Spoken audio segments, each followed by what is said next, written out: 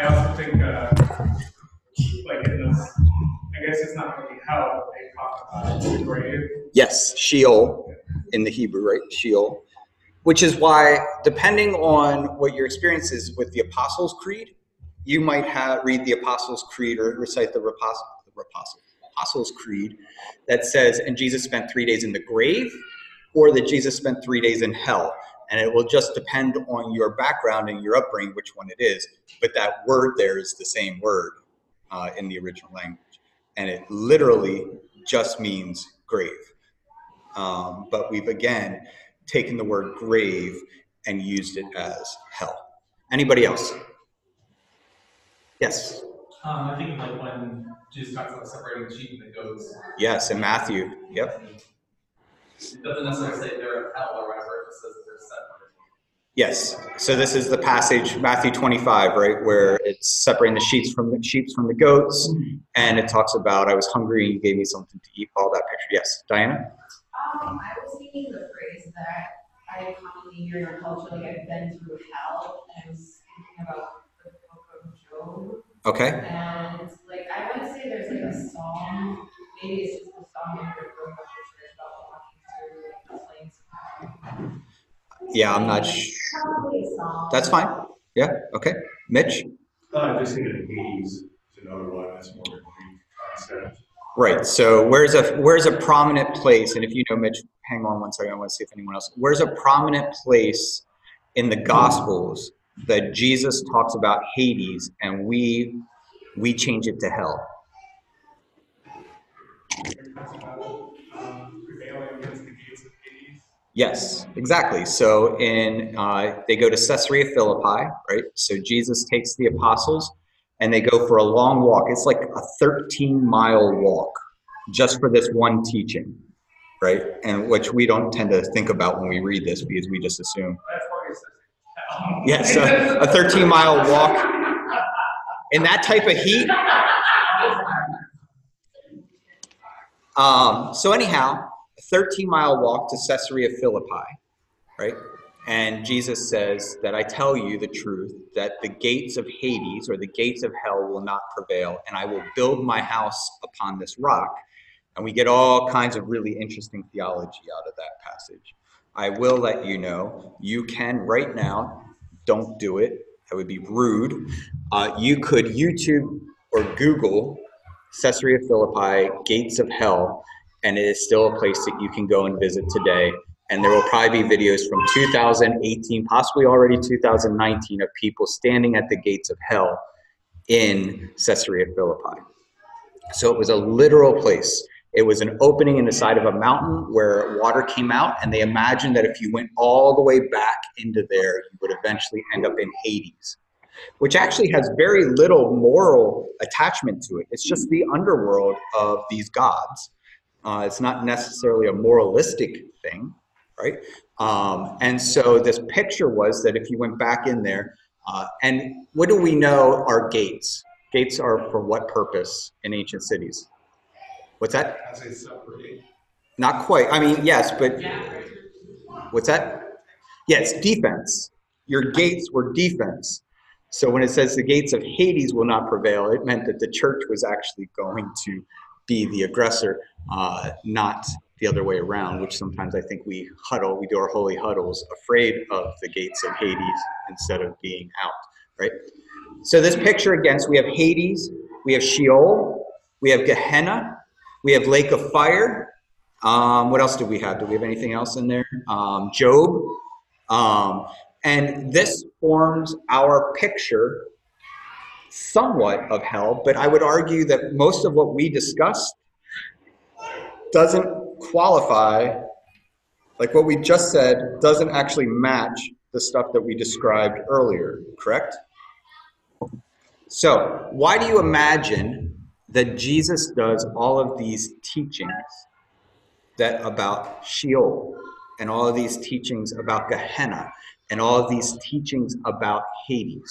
What do you think the value is in the teachings? Any thoughts? Bless you. Yeah. Well, I guess based on our earlier conversation last week, It's basically the opposite of safe places. Yeah. Okay, so we're basically creating unsafe places. Yes. And in the same way that we create salvation, what can we create? Damnation. Right? Like this idea, so Abraham Heschel, we love to quote this one particular quote because it's so important, particularly in our culture today, right? Is that Heschel said, words create worlds, right? And the rabbi's reference is that God actually creates everything by speaking, right? So in Genesis 1, God speaks all this into existence. So God, using words, create worlds, and that you and I, as being image bearers of God, that the words we speak actually create worlds. There are lots of philosophical conversations that happen around that have nothing to do with religion that affirm that view. Like if you say about yourself enough times that you are not good, that you are unhealthy, that you are cruel or whatever, you will begin to actually create a world in which that is true about you, even if no one else sees it. I mean, have you experienced that? Right? You can actually create a destructive world in which you live and function that is untrue and robs you of safety, robs you of freedom, robs you of the truth about who and what you are. And this is destructive. We can do it about other people. How many times have you heard or experienced someone either gossiping about you gossiping about someone else, or you overhearing gossiping, and it ruins someone's reputation? It harms the person in some way. I think about internet bullying, the number of young kids who have committed suicide over the years because of bullying, because they began to believe, and all of a sudden their world was unsafe, right? The perceived world or the actual world were unsafe to such a degree that it destroys them, right? Any questions or thoughts so far?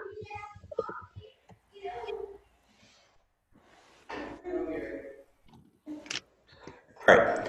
So this is our picture that we have that Jesus is often pointing out, is that we have a choice. So remember, there's a story in the Gospels where Jesus is talking to the Pharisees, the religious leaders, and he says, you are living in such a way that is basically hellbound, right?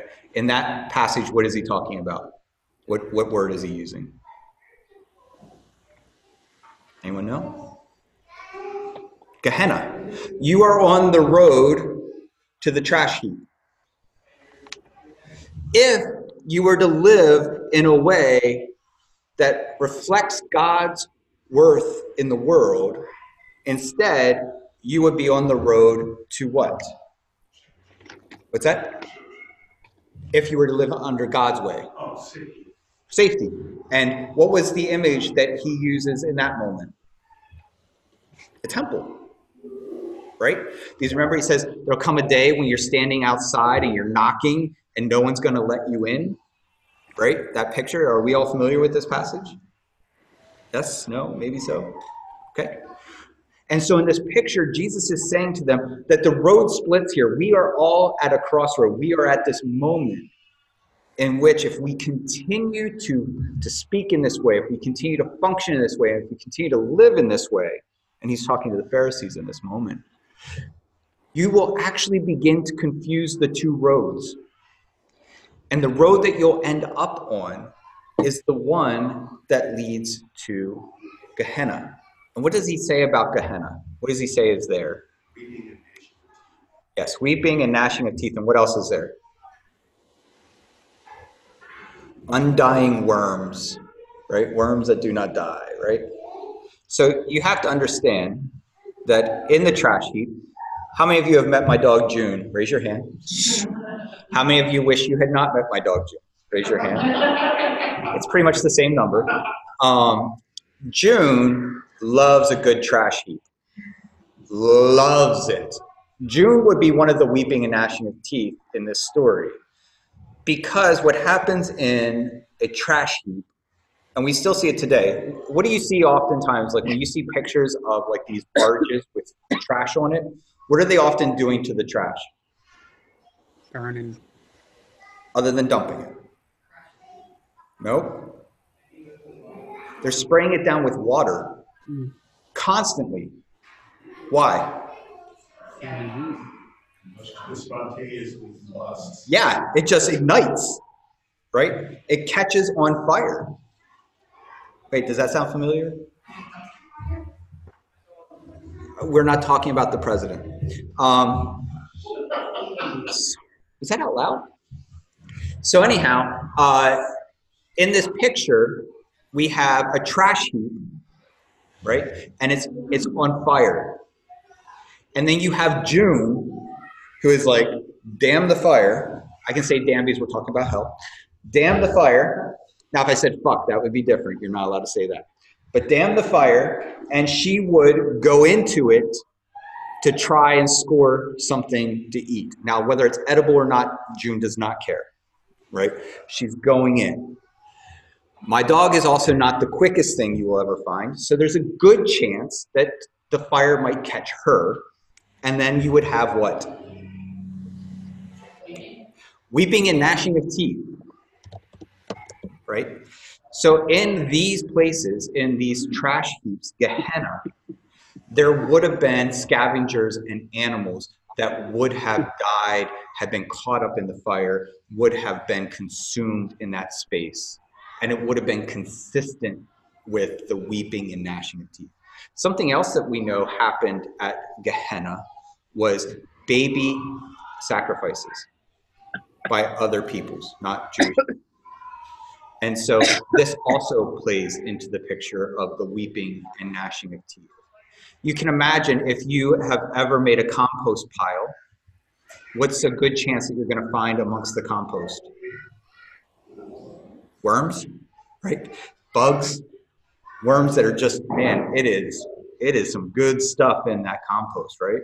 And so you have the unending, undying worms in this picture. So Gehenna, and the way Jesus describes it, is absolutely nothing more than how you would describe a trash heap.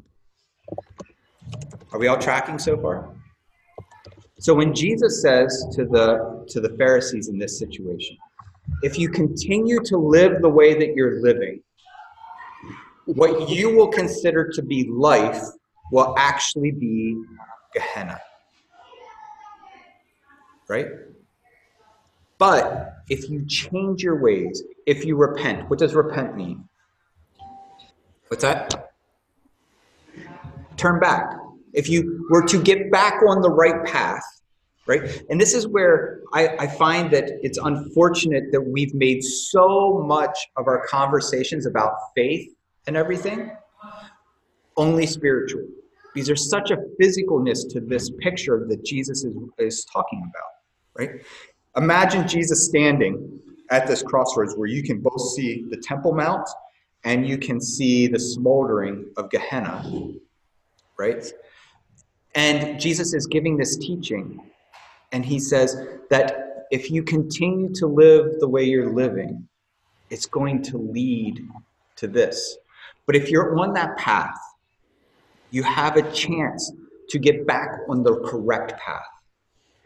And if you got back on the correct path, then you could take the path that leads to life, right? That leads to health, that leads to beauty, that leads to goodness, that ultimately leads to what? Salvation, safety, right? All right. Any thoughts or questions so far? Nothing?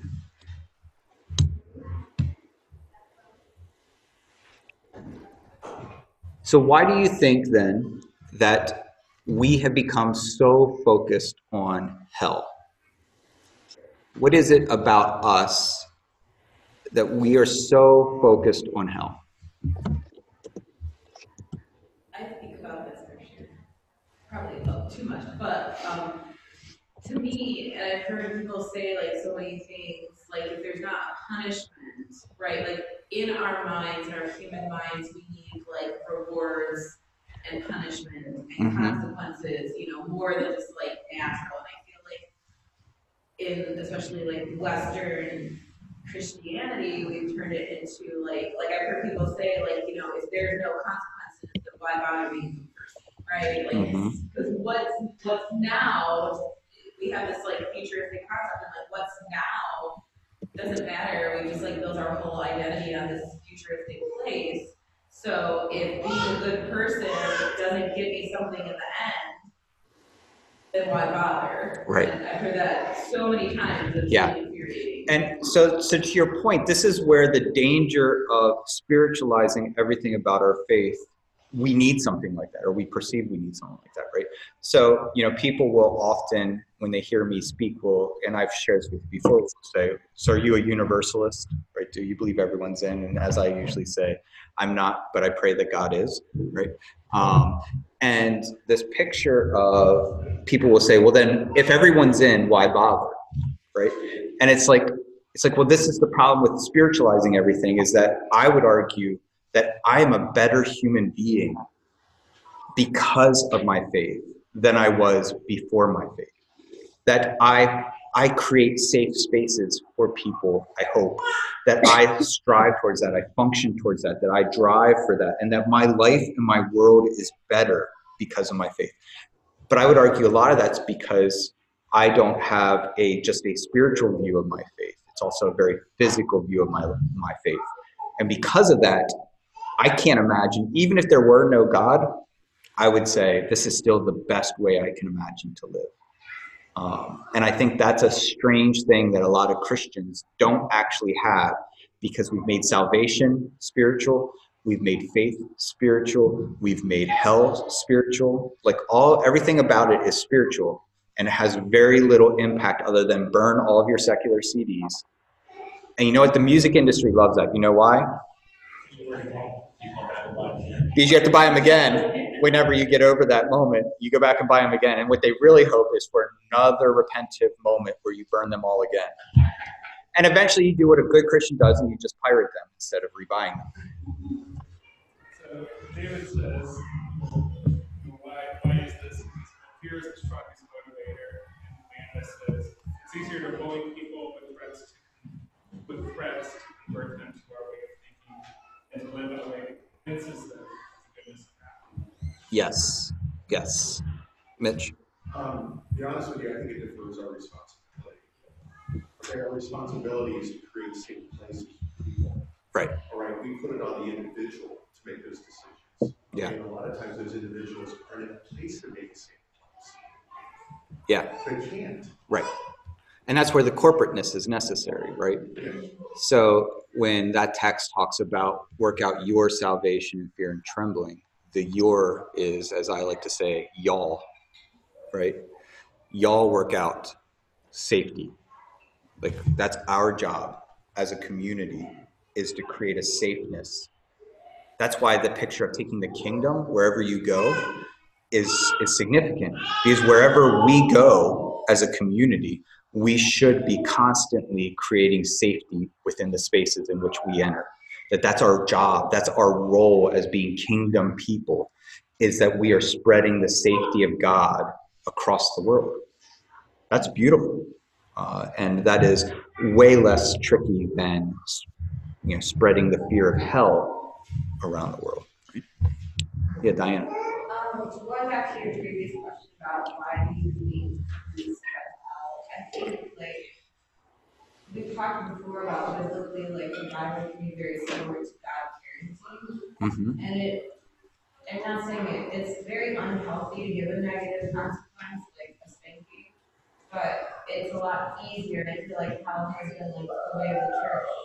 Instead of teaching the behavior that you're doing is harmful not only to you but to everyone else. That takes time, I think, for a person to understand. And so a quicker way to change behavior is just to threaten it with something scary. Yeah, and this is where it becomes a little complicated, is that there are consequences, right? Like if you tell your child not to touch the stove and they touch the stove anyhow while the stove's on, consequences, they got burned, right? And so there are consequences to disobedience. But I don't know that I would go as far as, some of the ways that we imagine it. Tiana? I think that it really it's also like it's a way to control people and like you say that in fear, like if you get somebody so scared that they're gonna go to hell and then you say it's okay if you do everything I say, Right. You gotta control over somebody to do whatever you want to do, so scared. Yep. Yeah, it's a very powerful thing, right? Like I have been in churches, I have colleagues who lead churches that really focus on hell. And they have never been shamed or booed by their congregation, I'm pretty sure. Just saying. Not to their face. That's true. That's true. I appreciate that all of your shame and booing is directed at my face. Shut up, Lee. But this picture, though, is really important because it is really controlling. And it is, I have to say, tempting as a church leader, because I can tell you that I'd be willing to bet that the fire and brimstone churches have better offerings, have better volunteers, have better attendance, have better daycare, childcare, have better than everything that we do here mediocrely, right? Because there is a weight that is put on all of your decisions constantly about worthiness, right? And in reality, worthiness has little to do with anything outside of that you are a reflection of the image of God. And that's what makes you worthy. It's not how much you give to the church. It's not how much you volunteer. It's not how much you participate or attendance, right? But it is you. You at your core is what's worthy. However, when we take that power of control and fear, we can always make people question and shame and guilt whether or not they're doing enough. And that is not how we do. I would argue in some ways that is actually the church making Sunday mornings Gehenna, right? I would rather people show up here because once a week they want to experience what it's like to be in the midst of safety and love and care than you show up once a week because you're afraid of what the consequences would be if you didn't show up. I was going to say, I think one of the reasons that Western theology, the rest of Christianity, has that view of hell for most, that is most readings of the text, is because it's what they think is in most keeping with their view of God. Yes. So, like, if you only, for example, view the parable separating the sheep from the goats as, and then we're going to, the sheep will live happily forever, and the goats will eat or hurt up or something. Roasted lamb, baby. Or say, for example, we don't see it as God protecting the sheep from the bad consequences. Right. Of the decisions, or whatever. And the idea, the pervasive idea that justice is retributive rather than restorative. So there's I think very few people that have a view of hell because they say, well, it's eternal. It can't be restorative. Yes. It has to be retributive because you're never getting out of it. Yes. Therefore, it must be punishment rather than restoration or bringing me back. So if God separates people and so that you're going to spend eternity in one another, that there must be some point in which this whole restorative stuff breaks down, and we have to, if we're out of time, we just have to do it. Yeah. Yeah, I agree. So let's discuss punishment real quick. So for most of us, okay, maybe I shouldn't assume this about you. How would you define God's justice?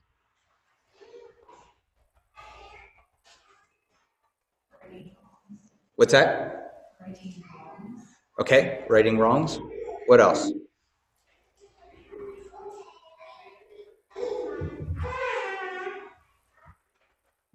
Would you define it as good? Would you define it as righteous?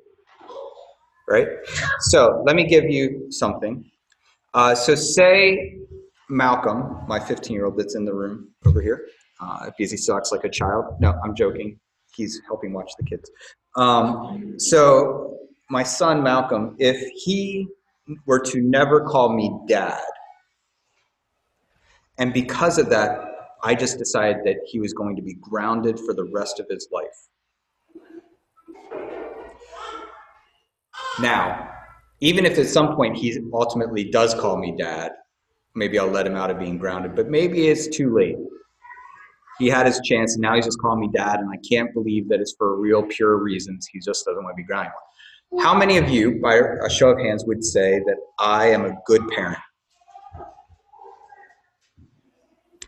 I said, how many of you, by a raising of your hand, would say that I'm a good parent? Thanks, Chris. Right? We wouldn't. In fact, you would say, you'd probably call children's services on me. Won't you agree? You'd probably say, this is a pretty wicked human being. However, we'll say that God's justice is good and right. But if someone doesn't call God dad, Papa, Abba, Father, whatever, and because of that, God would punish them, not just grounding them, but actually keep them alive for all eternity to torture them over and over and over again. And we say, our God is a good God. Our God is loving, and our God is compassionate and merciful. Now, by a raise of hands, how many would say that that is good? Right? But that's what we do. Like, I think of it like this, right? Like, if we're actually talking about eternity, I imagine there's dirt somewhere on this wall. Right here. Here's the spot. And so that spot on the wall is our entirety of our life. Right? That one little spot. And if to that other wall is the beginning expression of eternity, that in the amount of life that we lived as a spot on that wall to that wall, we are punished infinitely past that, all the way to my house and beyond in South Toledo, for that spot, that speck of a moment in all of history, for God to then dismiss us, to throw us out, to cast us out, to then destroy us over and over again. And to say that represents the wholeness of the love of God. None of us would say that is a good father. None of us would say that is a good parent. None of us would say that that is the behavior of someone that I can adore and honor. Right? And we have this weird thing where we separate these two pictures. So let me give you an example. The idea of hell in Scripture, if we were to say that a hell exists in some form like we have been maybe raised to believe, what is the one major flaw of our picture of hell that we do not see ever in the Scriptures? Can you think of something? Say that again. Oh, for the love of God. When I ask these really, convoluted questions, I would like for you not to ask me to repeat them. I'm saying that, I'm just going to tell you, because I don't feel like figuring it out again. Because he's a good husband. But I would say this, I don't think there's a time that says it's basically like forever that you can't come back. Yeah. So here's what I would say to build off of that is God sends Israel into exile a lot in the text. But what is always the hope and promise? Return. Exile without return is not a biblical concept. God never exiles anyone without the promise of return and restoration and redemption. It's every single time in the text. God always restores. God always redeems. God always brings them back into what? Safety, salvation, community. Always, always, always, always. And even in the midst of exile, what does God encourage the people to do? Jeremiah 29. God is community and safety with the land. Yes. Be about the welfare of the city in which you are exiled. Does that sound like hell in the way that we've been defined? It's been defined for us? Instead, it's this picture that God says that there are times that you live in such a way that it is so counter to safety. It is so counter to healthiness. You are actually killing the community that you live in, and I need you to step out for a minute. But it's always step out for a minute. It's always with the promise of being restored back. Even in the text where Paul talks about those who are living in a manner that is counter to the way of God and are forced out of community, are only forced out of community in order for that community to remain what? Safe.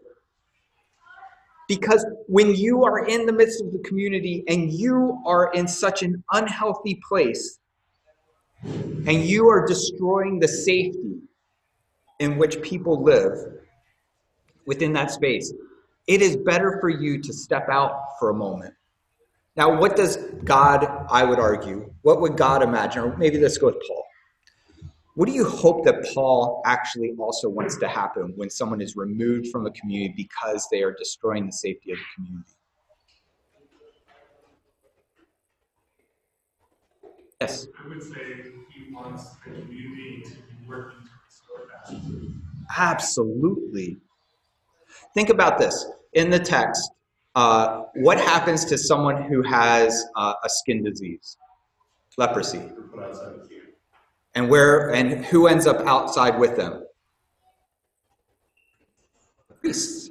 The priests live in the same place. The cities that are put around Israel, where the lepers have to go, are the same places where the priests live. Do you think that's a coincidence? What was associated with leprosy in ancient times?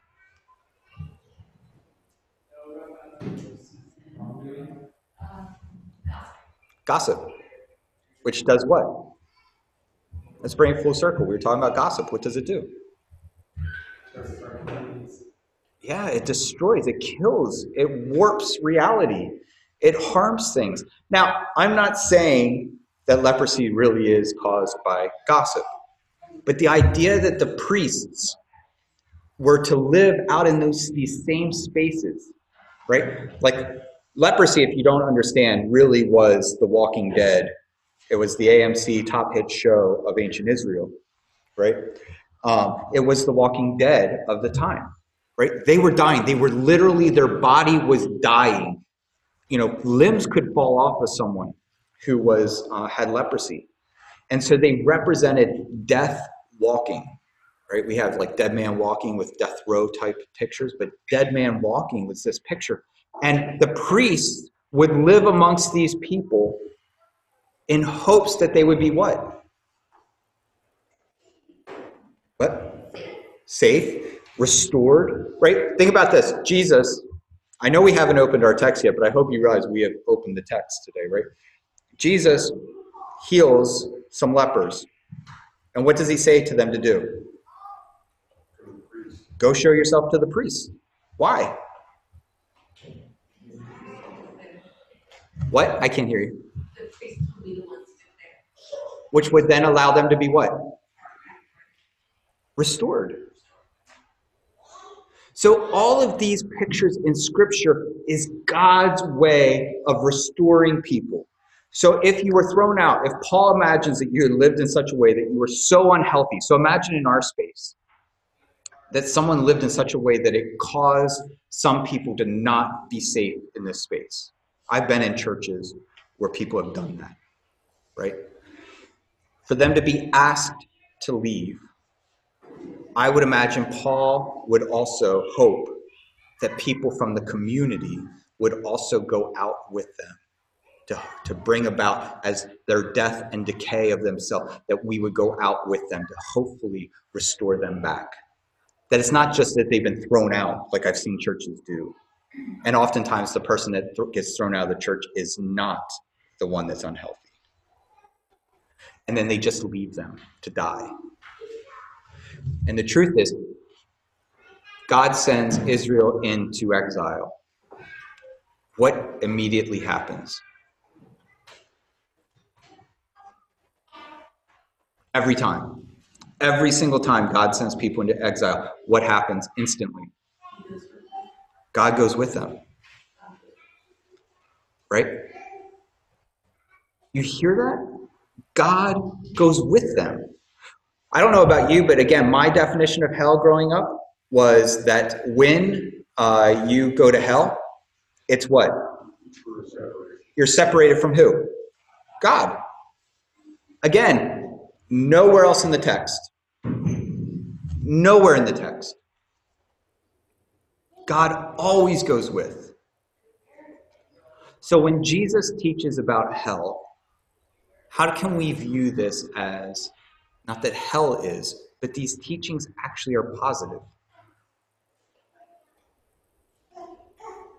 What do you think?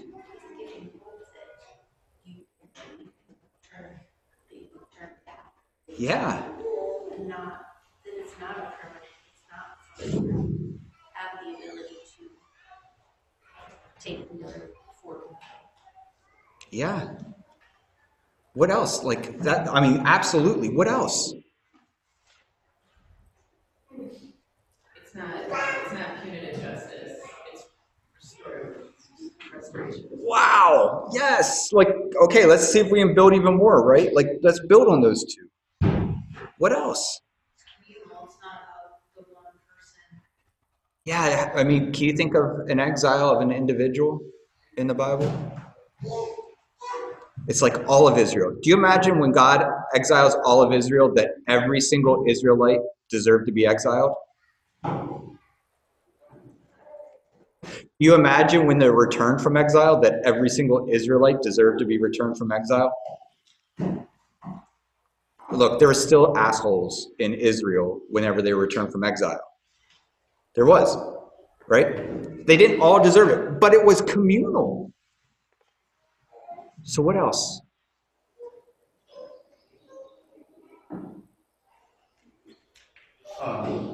It's ultimately about love and lovability, that everybody is ultimately lovable and worth saving. Yes. Worthy of safety, worthy of salvation, worthy of all those things. Yes. Anything else? Replacing despair with hope. Excellent. Excellent. I mean, do you really think when Jesus is talking to the Pharisees, I know that in most churches we've made the Pharisees the enemy, but let me be clear if you've never heard me say this, I am 99.99999% sure Jesus was a Pharisee. Paul was a Pharisee. Guess what? He was trained by Gamaliel, which is Hillel's grandson. Jesus agrees with Hillel on everything except for divorce. That's the only thing that Hillel and Jesus disagree on. So, and Jesus has all of the things that define someone as being a Pharisee. Jesus functions and practices all of those. That's also why the Pharisees and Jesus interact so much. It's because Jesus was probably, and they call him teacher, right? So Jesus was probably a Pharisee. So I know we get negative we've almost, it's anti-Jewish at best, anti-Semitic at worst, when we like to think of Pharisees as non-believers. They were believers, just didn't necessarily think that Jesus was Messiah at this point. But we know in Acts 15 that there were believing Pharisees. It says it right in Acts 15. It doesn't say they gave up being a Pharisee to become believers. Believing Pharisees. So, if Jesus is talking to the Pharisees and he says, you're at a split in the road, it's a fork in the road. You can move towards life or you can move towards destruction. What is his concern? What is Jesus' concern there?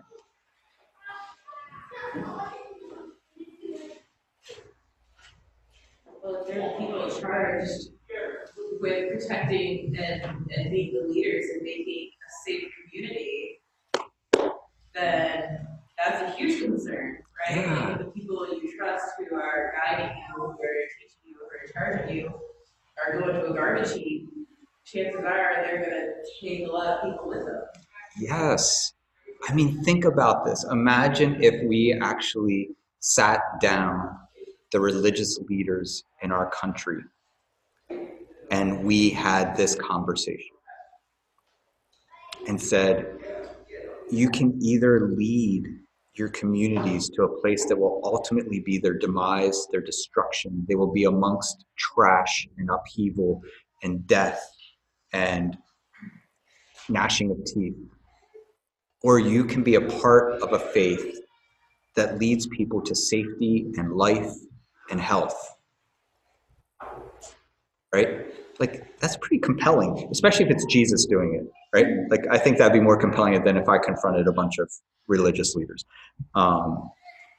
This picture is that Jesus is not condemning people, right? Because if Jesus was condemning them, what would he say at that moment instead? He would tell them to go to Gehenna. Get out of my face. Go to Gehenna.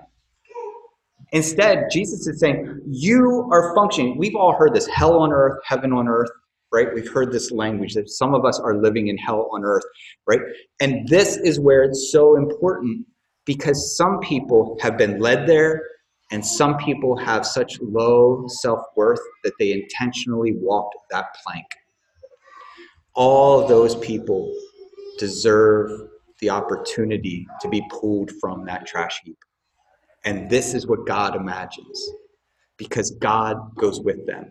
And if God goes with them, who else should go with them? We should. Absolutely. We should be dumpster divers, right? Like, that's really, like, today, instead of fishers of men, we should be dumpster divers. There you go. Tweet that, right? And so this picture is really how we should be functioning. And to me, that's so positive. Like, there's a part in the epistles that says, blessed is he who goes and rescues the one who was once in the light and is no longer in the light. You guys familiar with that passage? Right? This is a passage that's really hard for people that believe in once saved, always saved, because this implies that someone can walk away from being in the light. But this picture is, blessed are those who dumpster dive. Blessed are those who are willing to go out into the midst of the trash heap and risk their own safety. And yes, I'm intentionally using that word safety with salvation, risking their own safety to retrieve someone and bring them back. That's really powerful. And that's what we're called to. We're not called to holy huddles. We're called to something way more beautiful and way more rich. And we should be less about condemning people and telling them to go to hell, and more about trying to find ways to help people get out of the trash heap that they're in. And I think you see the example of like Jesus doing that, right? You know, in meeting with people who were undesirable at that time, like while he did, but I think that like, you know, while he did interact with the Pharisees and was part of that, he also wasn't afraid to go and interact with people who deemed, devalued or, didn't matter. And I think it kind of goes back to what Wade said last week. Instead of, like, if you're on a sinking ship, instead of standing in a lifeboat with a megaphone saying, help the lifeboat, actually going down into the depths of the ship and Yes. through that, getting those people, bringing Right. them back up. Yes. And that idea that our safety doesn't always matter the most, right?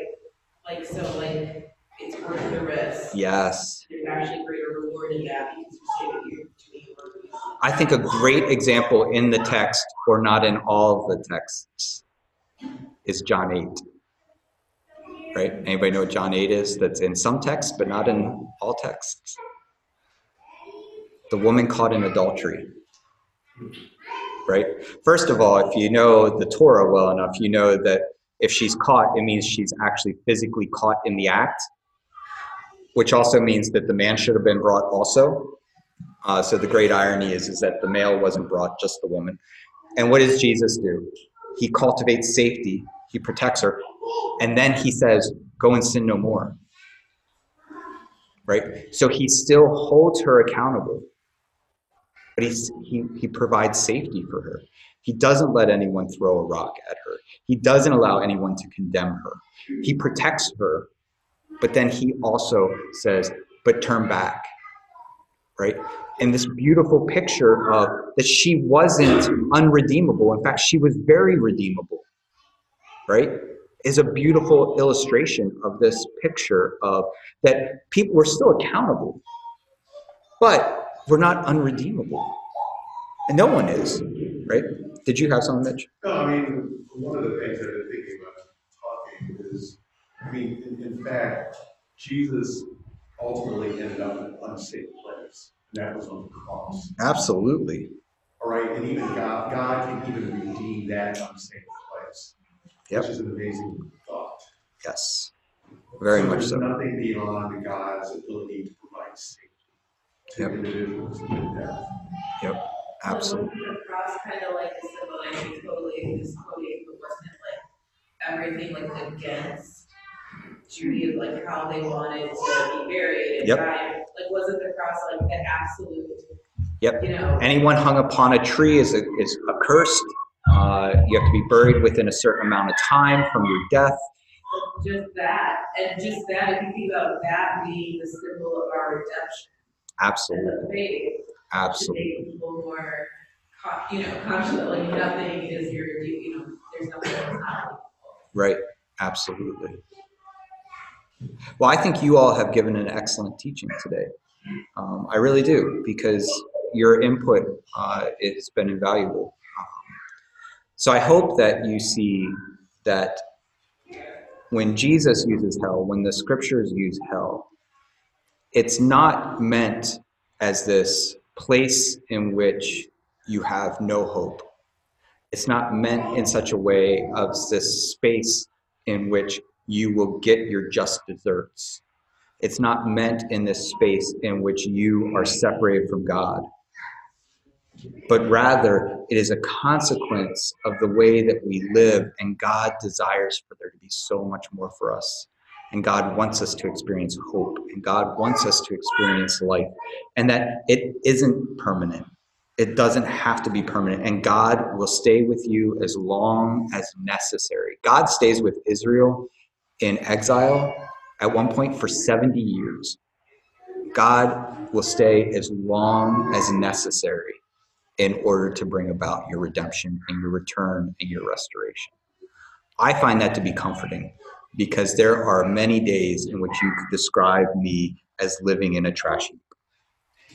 Right? There are many days in which I get lost on the road to life. And to know that I am not alone and I am not unredeemable is a very beautiful and rich thing. Any last second thoughts before we wrap up? Chris? I'm just curious why it's a small city down there in Columbus, Ohio, would only be talking here. I've often wondered that as well. And then I just reflect and think, well, there is a city in Pennsylvania called Blue Balls. So really, it's inexplicable why any city chooses a name. And there is Hell, Michigan. They just get right to it. So any other thoughts or questions? All right, let me pray over us, and then we'll stop the recording and take prayer requests.